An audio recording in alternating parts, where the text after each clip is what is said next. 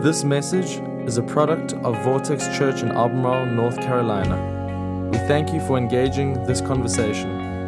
Messages like this one are great resources to help us grow, but they cannot replace being a part of a local church.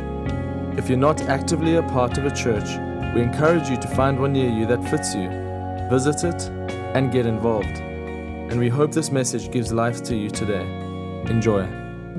How's everybody today? My name's Kevin. I'm one of the pastors here. We're right in the middle of a series called The Struggle is Real. The struggle is real. I don't know if y'all know the struggle is real. Do y'all know that? Last week we spent a few minutes as we opened up talking about some of the common struggles that we have.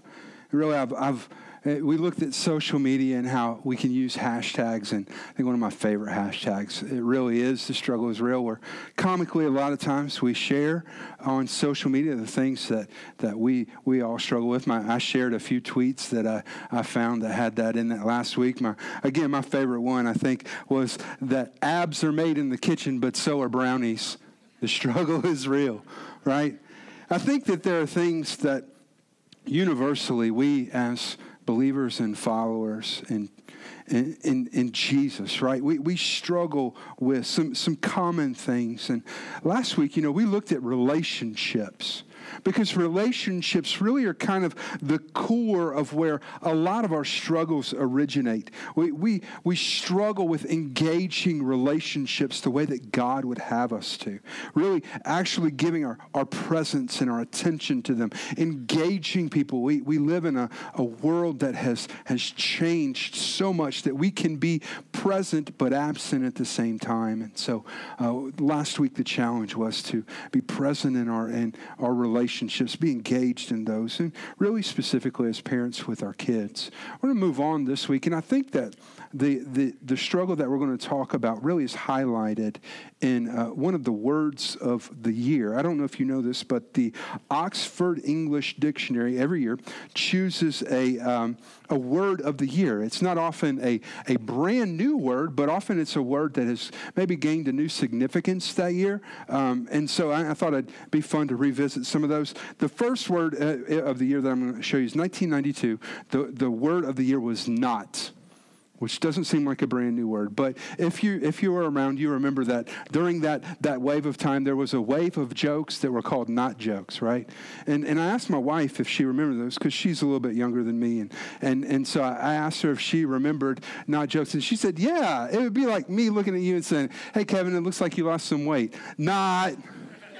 like really? Like, you're funny. Not. Right? 1998. The word of the year was this. So e-fax, email, e-communication, e-commerce, whatever you want. Because as the interwebs started to gain some prominence in our culture, email became a very dominant form of communication there in the late 1990s. In 2000, the word of the year was Chad. Chad, we're not talking about anybody in the presence in the room, not talking about a name. Actually, you may remember in the election of 2000, presidential election, there's the hanging Chad incident, right? Where in Florida, they were actually counting the number of the pieces of paper that popped out of voting ballots. Right, and those were called Chad. So in 2000, the word of the year was Chad. In 2003, it was metrosexual, right? Just praying that the Lord delivered me and thanking God today that he delivered me from that word. Metrosexual is just a guy who cares a lot about his appearance, dresses really nice. So in 2006, this is my favorite out of these, is the word Plutoed. Being Plutoed means that you are part of a group, but they kicked you out, right? Because in 2006, Pluto got kicked out of the solar system, right? But I don't know if you know this, but we actually brought him back in, right? And just a few weeks ago, we took a picture of him, which is pretty awesome, right? So being Plutoed means to get kicked out. 2009, the word of the year was tweet. Because some of y'all didn't know until about 2009 that you had a Twitter and you could play with your Twitter and tweet with your Twitter. That sounds horrible when you say it that way. It does. I understand that. But 2009, the word was tweet. In 2010, the word was app, a shortened version of the word application, right? An app is oftentimes something that we're talking about, an application that we use on a phone. And then in 2013, the word of the year was selfie. Selfie. Actually made the cover of Time magazine, if you read Time, right? The word selfie. So I thought maybe some of you didn't know what a selfie was. So I thought I'd give you a definition of selfie. This is their definition of selfie. Selfie is a noun, an informal noun, a photograph that you take including oneself, typically taken with a smartphone and shared on social media. It's a photo that you take of yourself, maybe with your dog, maybe with your breakfast, maybe at a nice place. Maybe you're taking a picture with the game going on in the background. It's a selfie. And right now, as of today, on Instagram, which is a popular social network where you can share pictures with your friends, there are 400 million pictures that have been tagged as selfies. 400 million of them. It really kind of leads me to believe that we live in what I would call a selfie-centered world. A selfie-centered world. Really, I think this, in the spectrum of time and history, is quite a new phenomenon. So I'd like to take a moment and just talk about how that happens and really kind of give you some perspective on where we are today. And number one, in your notes, this first thing in your notes, community is at the center of human development. Community is at the center of human development. God creates life, creates Adam and Eve in his image. And obviously, you may know the story. They blow it. They get kicked out of the garden. God pronounces in Genesis 3 what the rabbis call the curses. Specifically, now everything that was easy is now going to be hard. I provided you with food, but now you're going to have to go find food. Right? I gave you relationships, but now you're going to have to forge relationships. Everything that I gave you is now going to be hard. And if you look in the anthropology of the development of human civilization, one of the most important early developments is towns and cities.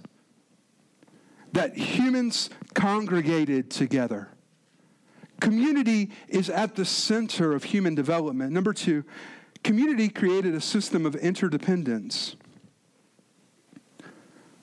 And really, even in our little corner of the world, this idea is something that permeated our communities even a generation ago.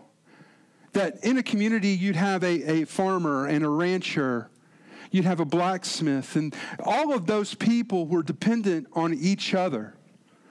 The rancher would ask the farmer, how are the crops going? How are they growing? And he was concerned about them because his crops would eventually be the crops that landed on his table. And the farmer was concerned about the rancher's holdings because eventually his cows would land on his table. There was a sense of community and interdependence.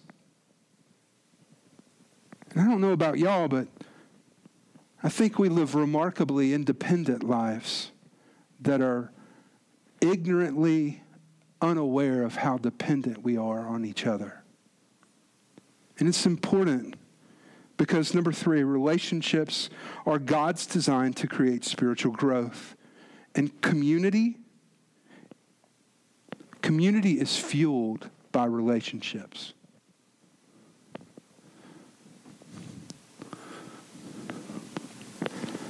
You don't have community without having relationships. And the way that we relate to each other, well, it's just changed so much, so quickly. I mean, you can't help but notice that technology has had an impact on that. Let's just rewind 35 years, and you think about this with me. When the phone rang 35 years ago, what did you do in the house?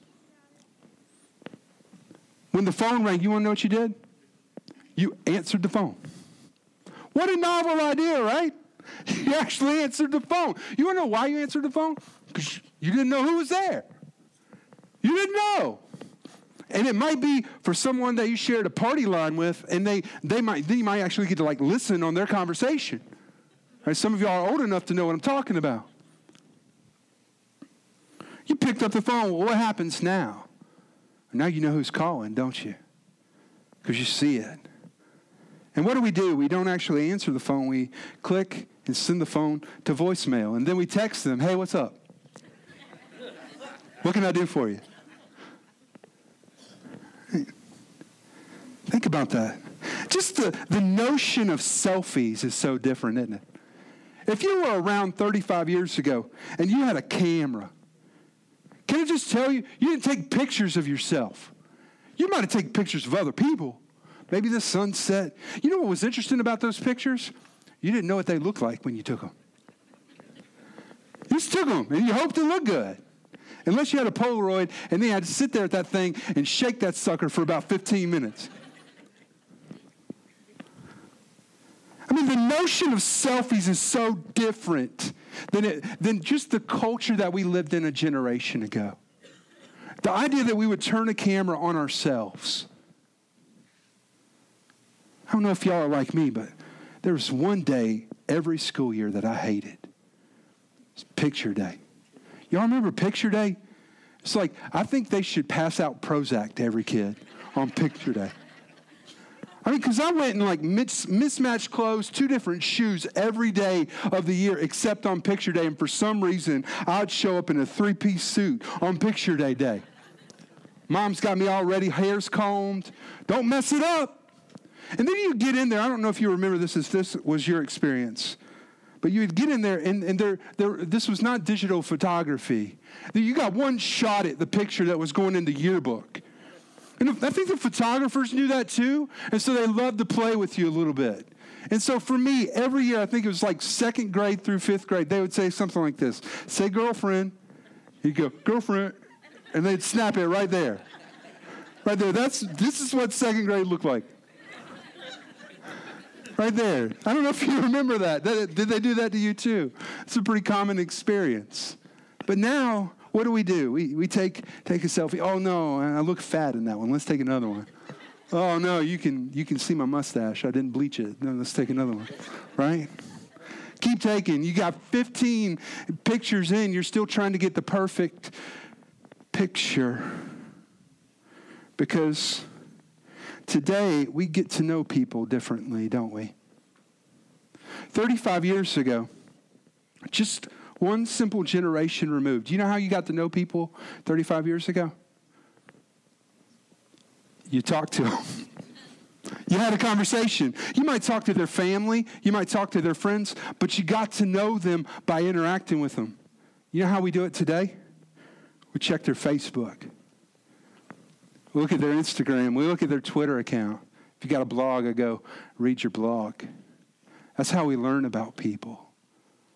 And because that's how we learn about people, far too many of us have started filtering the me that we let in public.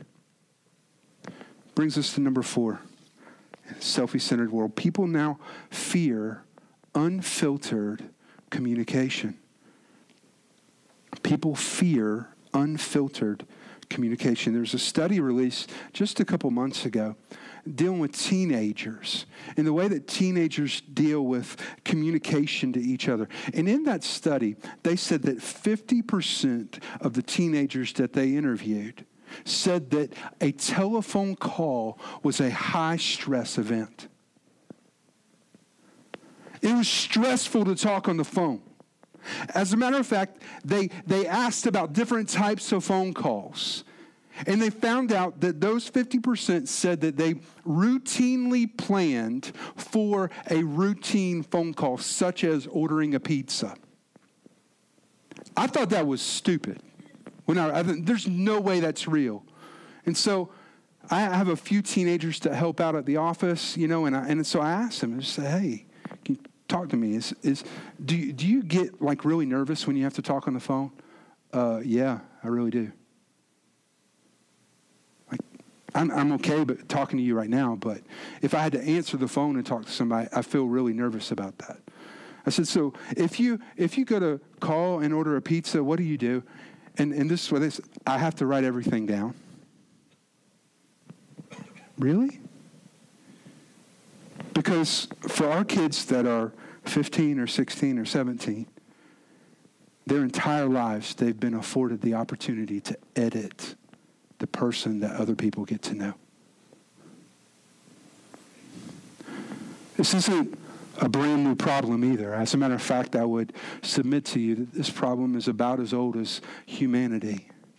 And I want you to see today that as that problem has resurfaced in a new way, that God in his wisdom has always had a plan for it. We may all struggle with living authentically, but God knew that that was going to be a struggle, and he's given us a way to overcome it. In Exodus 34, there's this moment. It's really actually a great moment in the story of Scripture. You may know this, but God tells the story of redemption through the Israelites, a group of people that he set aside for himself.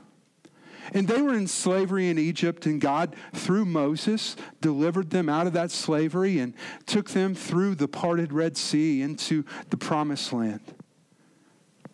And right after that happened, God chose to meet with Moses and to give him what we call the law. Some of you call it the Ten Commandments. And as Moses was on top of the mountain meeting with God, below where the people were gathered, they made a false god, fashioned a statue out of gold. And as Moses was coming down the mountain, having just met with God himself, carrying the law, he saw what was happening and was so angry, he threw the tablets down and broke them. And because of their rebellion, God did not let them go directly into the Promised Land. They actually wandered for years. But in Exodus 34, God meets with Moses on top of the mountain again. What a gracious God we serve. That even when we blow it, when we get it wrong, God gives us more opportunities to get it right. Isn't that good? And so God instructs Moses, make the tablets again like last time.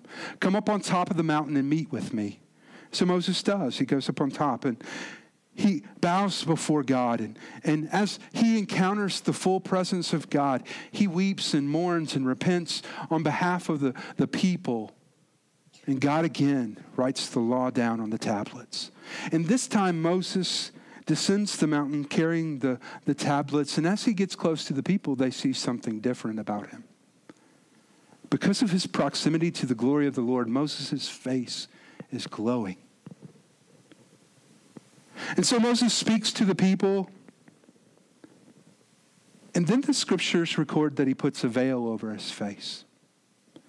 And as you read through Exodus 34, there becomes this pattern of Moses goes up, encounters the presence of God, descends the mountain with his face glowing, speaks to the people of God, then puts a veil over his face. Now, I've heard that spoken on so many times. And instead of me trying to tell you what's going on, I decided today that we would just let the Bible itself tell us what's happening. Because in 2 Corinthians 3, the Apostle Paul, who is writing to a church that's struggling to live with its real identity, struggling to live in the freedom that God wants them to live in, he revisits this moment. I want you to see what God says to the Apostle Paul in 2 Corinthians 3, beginning in verse 13. We, being those of us who have made the choice to follow Jesus, those of us who have been redeemed by God, we are not like Moses, who would put a veil over his face to prevent the Israelites from seeing the end of what was passing away. The Apostle Paul says he wasn't trying to hide it so that he wouldn't superimpose the glory of the Lord on them. Actually, what was happening is that the longer he was away from God, his face was dimming. And he didn't want to see people, he didn't want to let people see the fact that the glory of the Lord was passing away on him. And so he would put a veil so that people wouldn't see. We are not like Moses, who put a veil over his face to prevent the Israelites from seeing the end of what was passing away, but their minds were made dull. For to this day, the same veil remains when the old covenant is read. It has not been removed, because only in Christ is it taken away. You see, those commandments that Moses walked down the mountain with, we're not supposed to lie or cheat or murder. supposed to honor our parents. We're never supposed to have a God other than God himself. Money's not supposed to be a God. A relationship's not supposed to be a God. See, those commandments were given to us not so that we could look at them and create a checklist, but so that we could look in our hearts and go, oh yeah, I've blown those. The law was given us, the book of Romans tells us, to prove the sinfulness of man. And in this moment, the Apostle Paul says, every time that law is written, every time it's read, every time someone tries to take up the mantle of, I can do this if I try hard enough, all that happens is a veil is put over their face. And see, some of you, you have edited the person that you want to be to the point that you've taken the things that you struggle with, the things that you're afraid of, the things that are hurtful, and you've edited them out of the things that you let people see in you. You think, really, maybe subconsciously, maybe it's actually something that you think I can get this right. I can get life right. I can do it. I can get this right. And when you think that, all that happens is you put a veil over your face. I love where the Apostle Paul goes as he continues to teach us, beginning in verse 15, even to this day, when Moses is read, when this law is read, a veil covers their hearts. But whenever anyone turns to the Lord, when anyone turns to God, the veil is taken away. Now the Lord is the Spirit, and where the Spirit of the Lord there is freedom. And we all who with unveiled faces contemplate the Lord's glory are being transformed into his image with ever increasing glory, which comes from the Lord who is Spirit. Let's look at that. The Apostle Paul is quite clear that most of us are wearing a veil. There's something that is difficult for you, something that you don't want the world to see, that you've hidden. So the question that I want you to think about right now is, what's your veil? What's the veil that you're wearing? Maybe today, the veil that you're wearing is a veil of pride. You actually maybe even think, I think I've got it pretty much together. I think I've kind of got this figured out. If I try hard enough, I think I can get it right. Maybe the veil that you're wearing today is not like that at all. It's really on the opposite end. Maybe it's insecurity. And you look at yourself and you don't see value or worth. And so you put on a veil to keep people at a distance because you're afraid they'll hurt you. You don't want them to see the vulnerabilities that you see. And maybe today just your veil is just simply fear. You're afraid of being hurt. You're afraid of being used. You're afraid of being vulnerable. Just afraid. What's the veil you're wearing?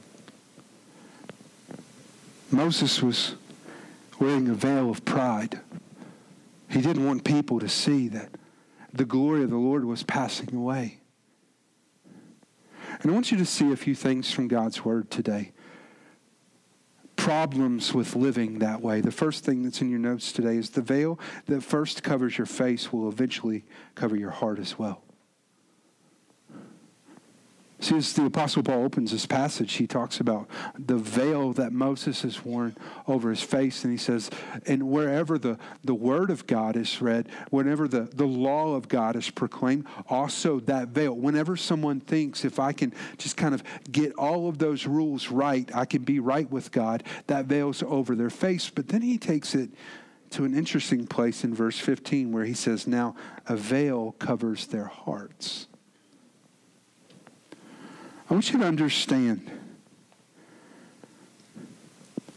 if you live in such a way that denies yourself the ability to be vulnerable and authentic, the way that you behave is going to stop just being you protecting your image, and it's going to eventually invade your heart as well. And that which was a veil is going to become a filter. And your heart, it's pretty important. It's so important. Look at what Proverbs 4 says about your heart.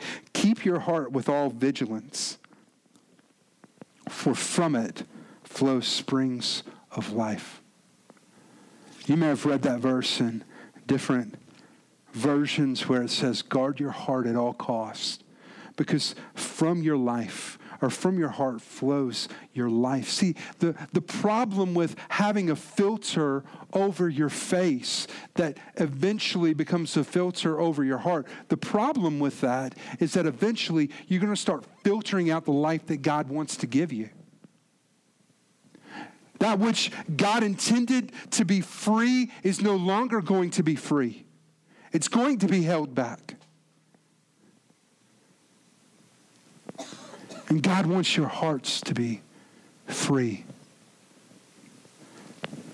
You know, this is kind of a moment typically in our messages where I try to give you some practical guidance. This is where I would tell things like, you know what, if you really want to deal with this problem, you probably just need to be worried about the opinion that God has of your life instead of the opinions that other people have of your life. That's good advice.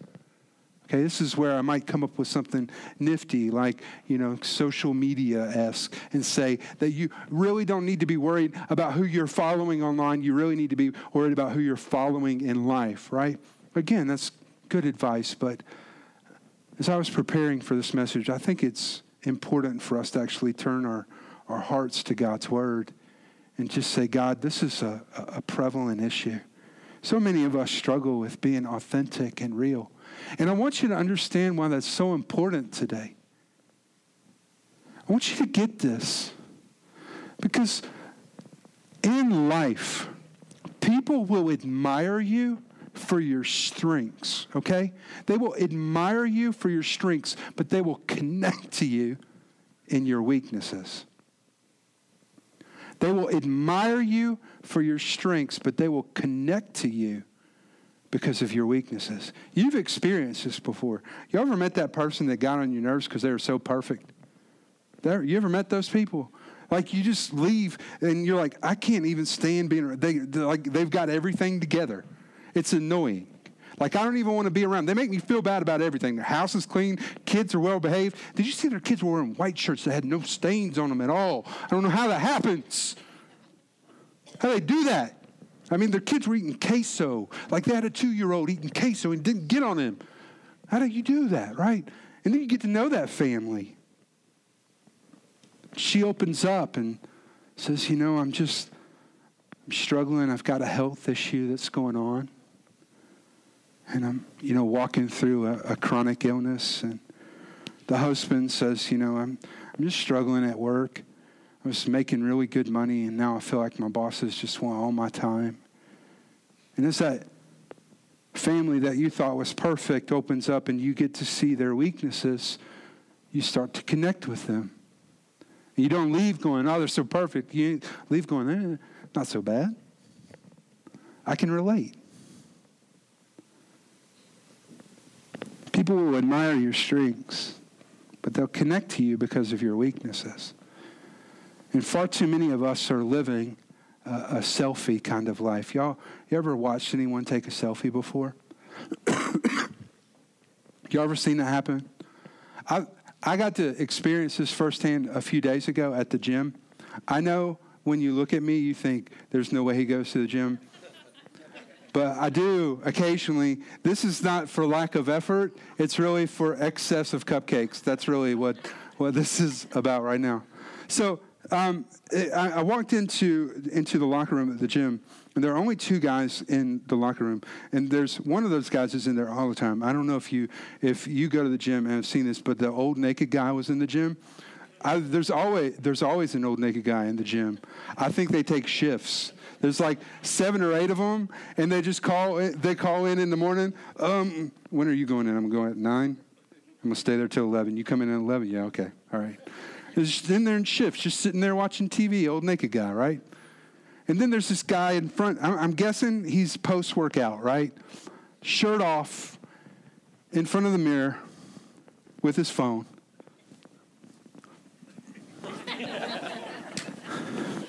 He looks at his phone. That's not, no. And I go, I'm just coming in. I see this guy going at it, and there's old naked guy. I don't want to talk to him. So I go get my shower, and I come out, and God's still there. No, it's no good, right? That's crazy. And all too often, that's how many of us are living. I love what Dave Ramsey says about our stuff and our lives. He says, far too often we spend way too much money on stuff to try to impress people we don't even like. I mean, we're trying to edit our lives and present ourselves in such a way that we impress people. And people might be impressed by your strengths, but they will connect to you through your weaknesses. And if we're going to live authentically, there's only one real way to take that mask off, to remove the veil, and we find that in here. Number 2, only Christ can remove the veil. Only Christ can remove the veil. You see, all of the effort and work that you put into it can never achieve what Jesus has already achieved for you. In verse 16, the Apostle Paul writes that if anyone turns to the Lord, he removes the veil. And the truth is that many of us in this room today need to turn our eyes to Jesus. We need to fix our attention on him. And think about that word turn. What does that mean? That means that our lives naturally have a direction. They have a momentum, and we have to adjust that to turn our lives to the Lord, to turn our attention to him. But when we do that, when we focus on Jesus, he lifts the veil. In verse 17, he reveals to us what the issue is. Where the Spirit of the Lord is, there is freedom. The issue is your freedom. The issue is whether you can, by God's grace, live in freedom. Because the only way that you can live in freedom is choosing to be the person that God made you to be. So we get ready to close. I want to give you one point of advice. For us to live authentically, we have to stop looking to relationships to provide the things that only God can provide. When we look to our friends or to our spouse for validation and support, now they're going to give that, and they should. But when we find our ultimate love in those places, you know what happens? We start defending that relationship. And the way that we defend it is by trying to be good enough. So we start editing ourselves. You see, God accepts you as you are. He refuses to leave you there. He's not going to leave you the same, but he will accept you right now. With all your vulnerabilities, all your frailties, all your struggles. Because he wants you to live in authentic freedom. That's what he paid the price for. Let's pray. God, thank you. Thank you that we together with unveiled faces can contemplate the ever-increasing glory of the Lord. God, that we can come to you, give our lives to you, and you can lift that veil. God, thank you. So we ask you today to do that, God. Many of us in this room have been editing our lives in such a way that we've not lived authentically. We haven't been vulnerable. And some of us are really lacking the intimacy that you want us to have. And it's not just intimacy with others, but the intimacy that you want us to have with you. So God, we want to embrace this moment. So with every head bowed, every eye closed, I want to ask you a question today. The only way that veil can be lifted, the only way that your heart can be freed to live in the freedom of God, the only way that happens is if you turn to Jesus. Have you turned your life to Jesus? Have you looked to him? Have you said, God, I trust you with everything? Or are you still trying to do it on your own? Are you still trying to impress everyone? Because maybe today's the day that you turn to him. If you're here today and you say, that's me, I want to turn to Jesus. I'm tired of running. Raise your hand right now if that's you. I'm tired of running. I'm going to turn to Jesus. Who else? A ton of hands. Awesome. God, thank you for those people. So God, thank you for those people who've made that decision. God, the decision to turn to you, to stop running, to be authentic. God, to embrace their weaknesses. But God, we know that where we're weak, you're strong. And so come and be with them. Remove the veil. Lift the filter on their heart. Free them to live in the freedom that only comes from you. In the name of Jesus, we pray. Amen. Thanks for listening. This podcast has been a production of Vortex Church in Albemarle, North Carolina. For more information on our church, we encourage you to visit us online at vortexchurch.com.